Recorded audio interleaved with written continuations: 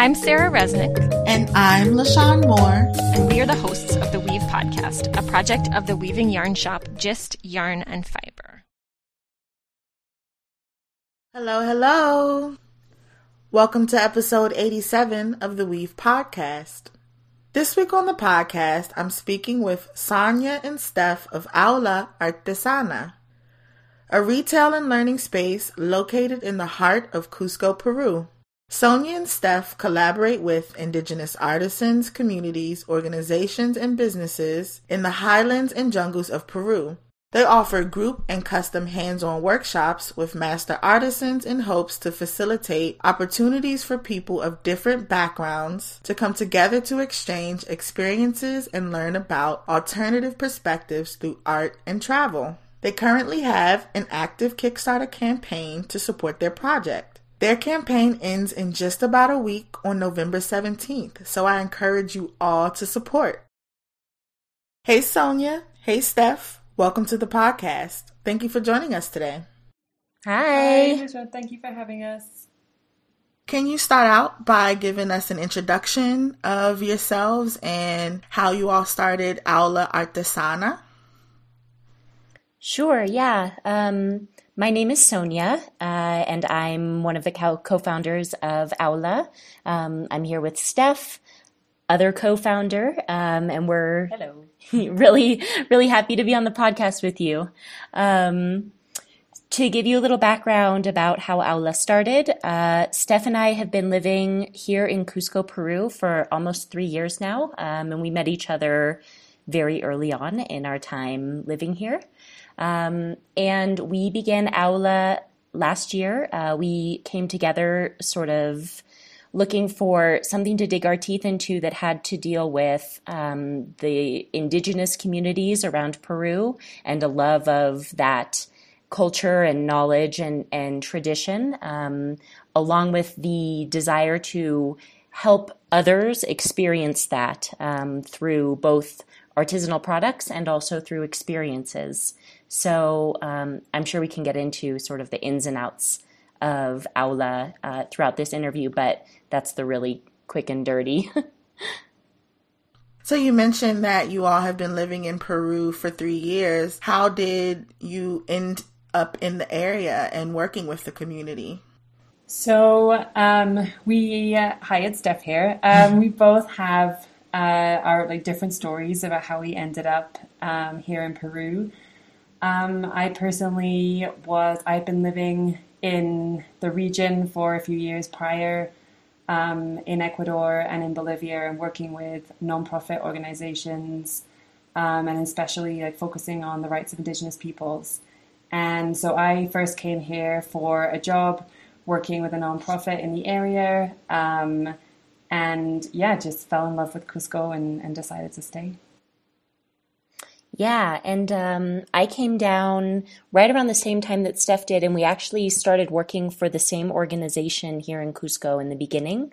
My story was a little different. I was living in New York City for many years before I moved down here, and then had sort of a panic in the middle of the night and decided that if I was going to move abroad, it had to happen now. And I had actually a really good friend from high school who was living and working here, and she offered me a short-term job with the organization that she was working in. So I came down to work for the Fair Trade Textile program of that same NGO. And then once my short-term contract was up, I just sort of stuck around, and here we are 3 years later. Wow, that sounds amazing. Can you kind of talk about the significance of working with indigenous people of Peru and how, or give us a bit of history of their textile making and practices? Sure. So within Peru itself, there are 55 groups of indigenous peoples. And Peru is a really, really diverse country geographically as well. So groups are in the jungle, in the mountain areas, in the highland jungle, and on the coast. And so there is just such a rich diversity of traditions and art and culture throughout all of Peru. And in terms of the significance, many different groups of Indigenous peoples are looking for opportunities to share their culture and their knowledge and recuperate it, and also adapt it to fit the tourism market or the retail market or just everything going on today. So they are often seeking out these opportunities, but don't have the resources to get things off the ground. So that's sort of where Aula comes in that we are facilitating those kind of exchanges between people who are looking to connect with local culture, and then people, the locals here, who are looking to share to a much wider audience what it is that they're doing. And do you work with a specific group of Indigenous Peruvian people, or do you sort of work with a vast majority of the different groups that have different practices? We work with various different groups, some in the jungle, some in the highland jungle, and some in the mountain areas. So some of the groups have textile practices. One that is very close to Cusco, the community of Paracancha, has a very strong tradition of textiles in their community. And the jungle communities that we work with have more of a tradition of ceramics. One community in the north creates these black ceramics, and another community more in the sort of center of the country creates these very detailed hand-painted ceramics representing nature. And then with the textiles, they often represent so traditionally textiles were used to tell a story, and so they have a lot of symbology embedded into them. So there will be different representations of nature, but also animals, and each symbol is deliberate and means something. Wow, that's fascinating. I was looking through some of the things that you sell on your website, and one of the textiles that stuck out to me was the Paracancha scarf. And I was wondering if you all can kind of speak to the weave pattern and also maybe the materials that are used. Yeah, I love the Paracancha textiles. So like Steph was saying, that style of textile is very traditional to this region of Peru. We're in the Andes Mountains. Paracancha is at an elevation of over almost 4,000 meters. So in square feet, we're talking about like almost 14,000, 15,000 feet above sea level, rather. And these textiles are created on backstrap looms. So, this community of fiber artists, I'm sure, knows that there are a ton of different sorts of looms that things are woven on. And here, the most traditional, the one that goes back not only generations but also centuries, is the backstrap loom, which is tied around the waist with sort of a belt, and it's the body of the weaver that actually holds the tension. On the other side, usually you've got two stakes in the ground, or they attach it to another structure, and that's how they weave. And there are a number of different tools that are used to create them. To me, one of the most incredible things about these textiles is that all of the patterns and all of the techniques are from memory. So nothing's ever written down. There's no pattern that they're following that's actually on a piece of paper or written in any kind of verbiage. It's all passed down orally, typically between mothers and grandmothers to their daughters or granddaughters, nieces. And so it's all done from memory, the actual creation of the weave and the symbology that Steph was talking about. So the very specific symbols of nature or animals or mythology that are specific to that community. In terms of materials, most of the communities that are textile creating communities are also farmers, right? And they have livestock. So sheep and alpaca wool are the ones that are most commonly used, both in their own textiles and separately as a resource that they can also sell. Especially alpaca wool now is such a fine commodity and a sought after commodity. And so typically the textiles are made out of one of those two types of wool. Sheep can be sheared a number of different times per year. Alpaca can only be sheared once per year. And so that makes the alpaca wool especially special within the community and also sort of in the general market, which is why it's costly. So our pata cancha shawls and scarves are made out of sheep's wool. And then the alpaca textiles that we have are actually from another community that dedicates their textile creations solely to alpaca textiles. But in the case of pata cancha, they're the sheep's wool, although they do make textiles with alpaca as well. Wow, it sounds beautiful. Can you kind of speak to the basketry work that you've been able to collaborate with Peruvians?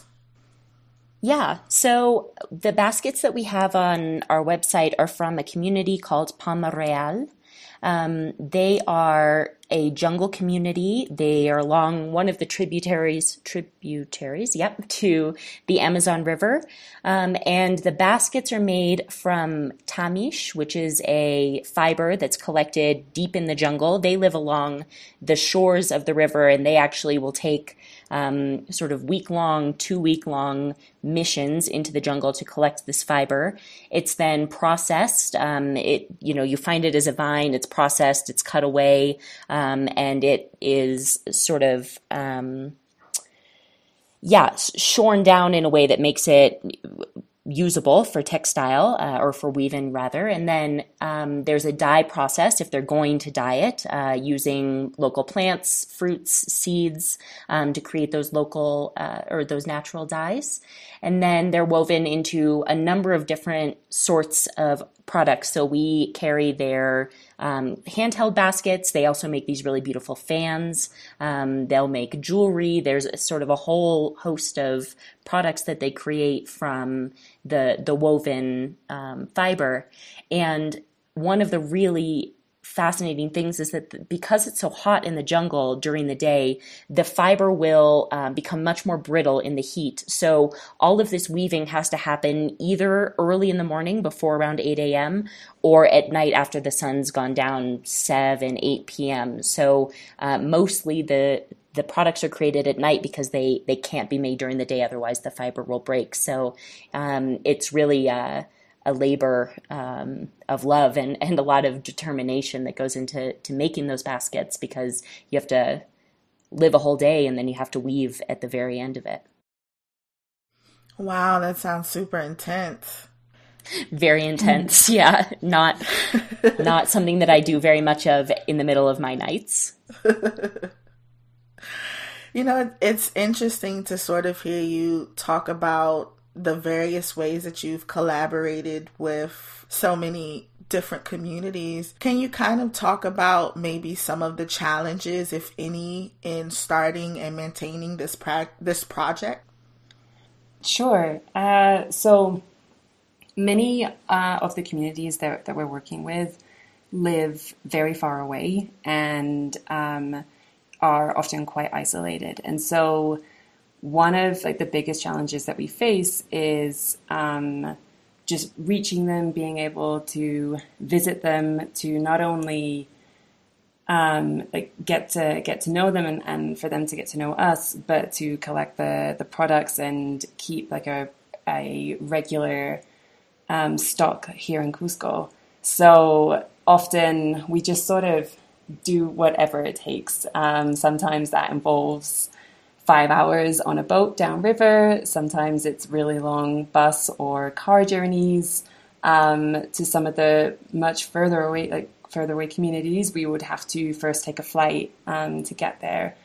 So we just, as much as possible, try to work around that and make it accessible for communities, because it's, for us, we do have to take the time to do that, to visit them and to pick up the products. But it's a very important part of it for us, because these people in these communities wouldn't be able to come to Cusco and or send the products up here. So that definitely is a challenge, and it just means that we have to be very organized and make sure that we are putting in orders with enough time in advance to make sure that we have regular stock here in Cusco.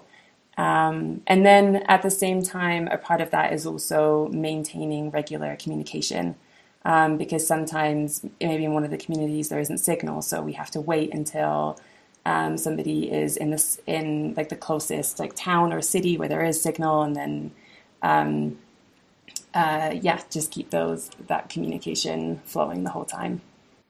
One other thing that I wanted to piggyback on, I don't know if I would call it a challenge so much for us, but something that we've come into contact with a lot, and in talking to communities and beginning to build trust with those groups of people, one of the things that we've been told a number of different times is that companies or organizations or people will go to a community with this big idea, and they'll say, we really want to work with you, and we want to do this, this, and this.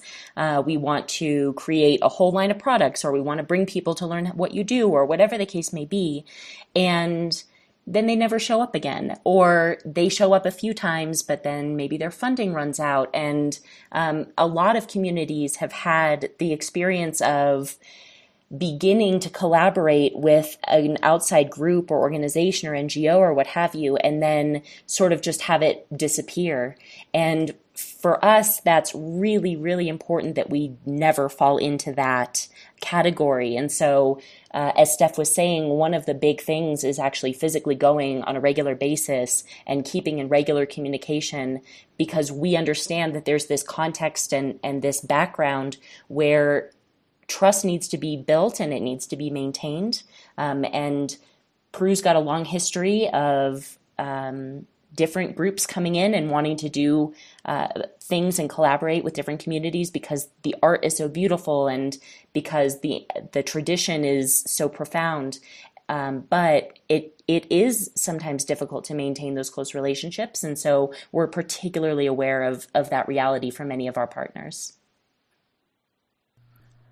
Wow, that's really interesting. There, for a while, has been a lot of interest in indigenous textile making, and there have been a lot of collaborations that have happened. And so it's interesting to hear you kind of talk about the ways in which sometimes these collaborations don't come full circle. And I guess what I'm thinking about now is your Kickstarter campaign, which you have, that is set to end on November 17th. Can you talk to our listeners about what you're working on and how supporting you can kind of help support keeping those collaborations alive and supporting these communities? Yes, absolutely. So the Kickstarter campaign itself is so that we're able to move to this beautiful, bright space in the center of Cusco, which has so much room for us to be able to not only fill with our partners' products, but also help to tell their story in the way that they want to tell it. So there's so much space for descriptions of the products and how they're made, and photos from the communities where they're made and the people who are doing it. And not only is it going to be a place where people can buy the products, but they're going to be able to learn more about where they come from.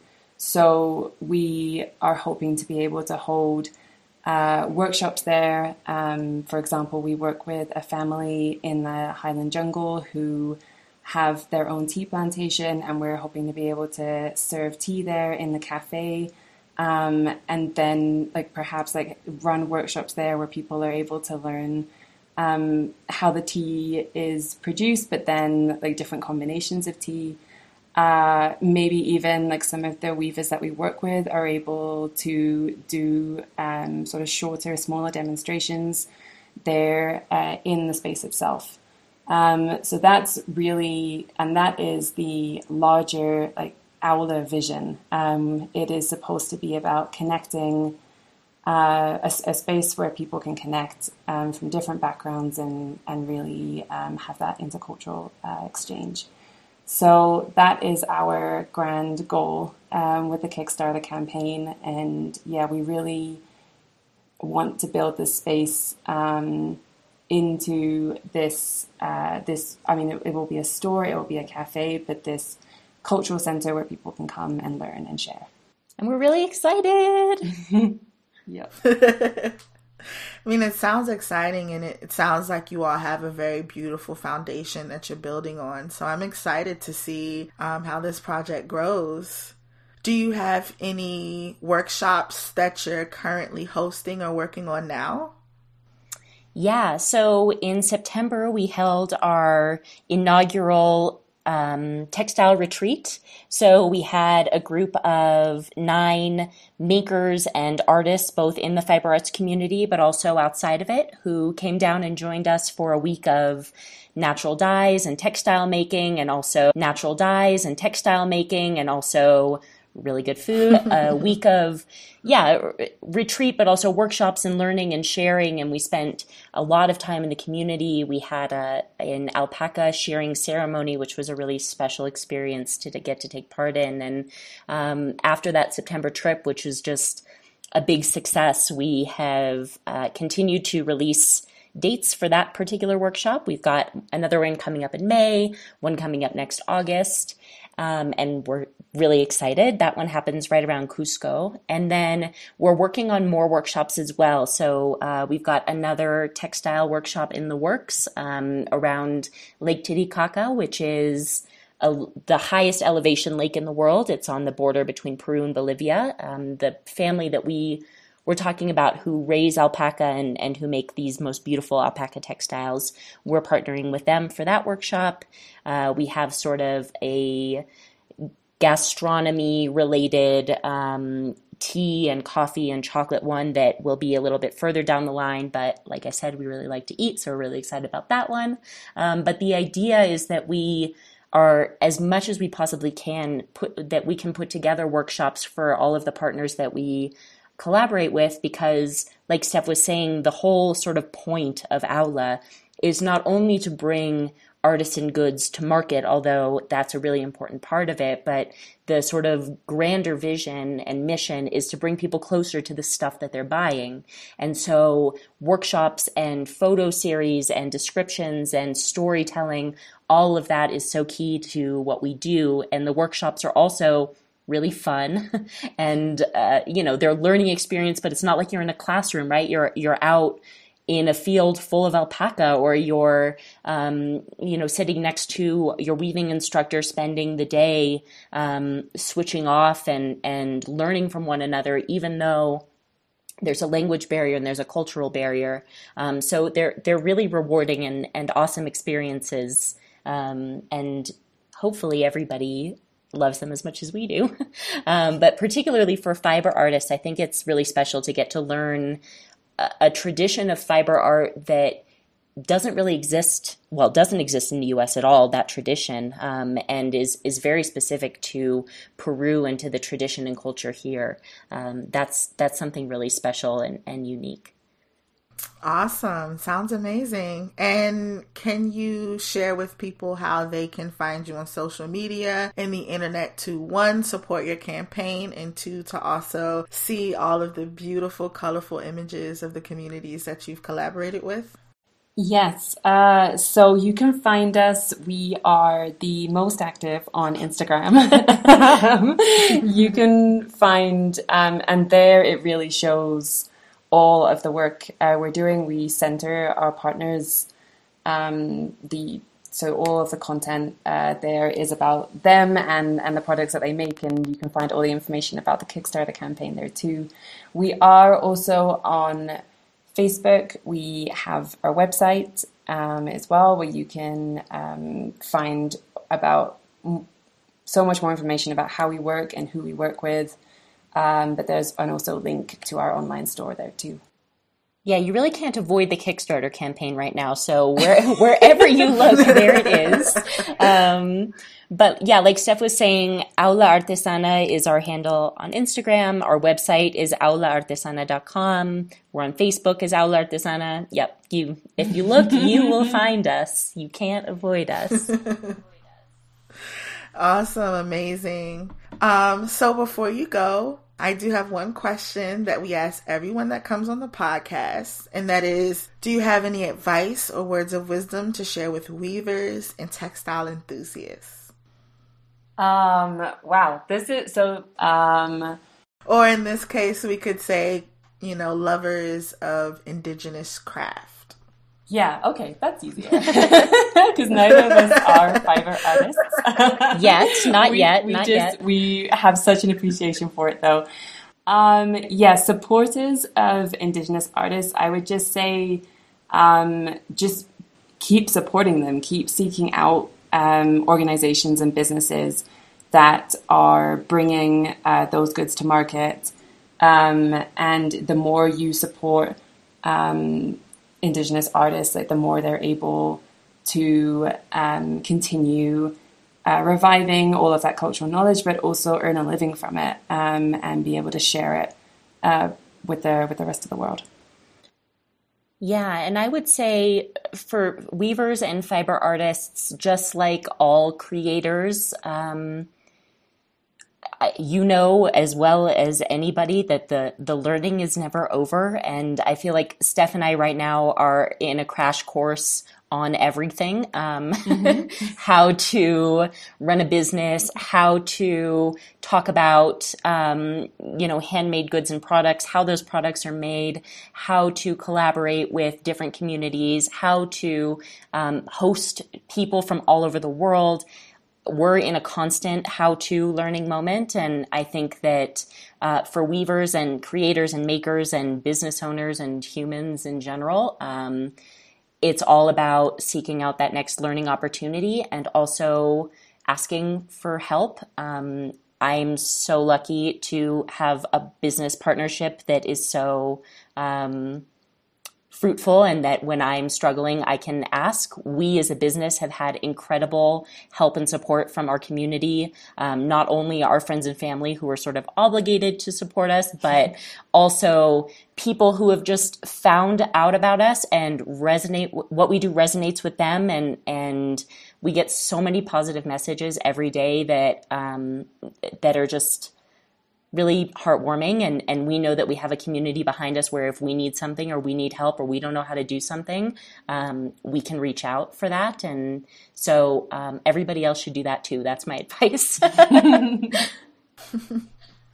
Awesome, amazing. And I did have one question that I didn't get a chance to or didn't think to ask earlier. What does Aula Artesana mean, or is there a translation for the name? Yes, there is. It doesn't sound as good in English, though. But it means artisan classroom. So it sort of encapsulated everything that we thought of when we were first dreaming up Aula, that we wanted this learning element combined with artisan goods, and also it just sounds really nice in Spanish, so it all just came together.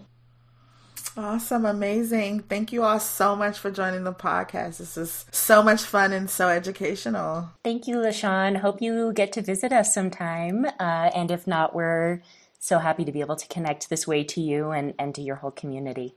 Yeah, thank you so much for having us on.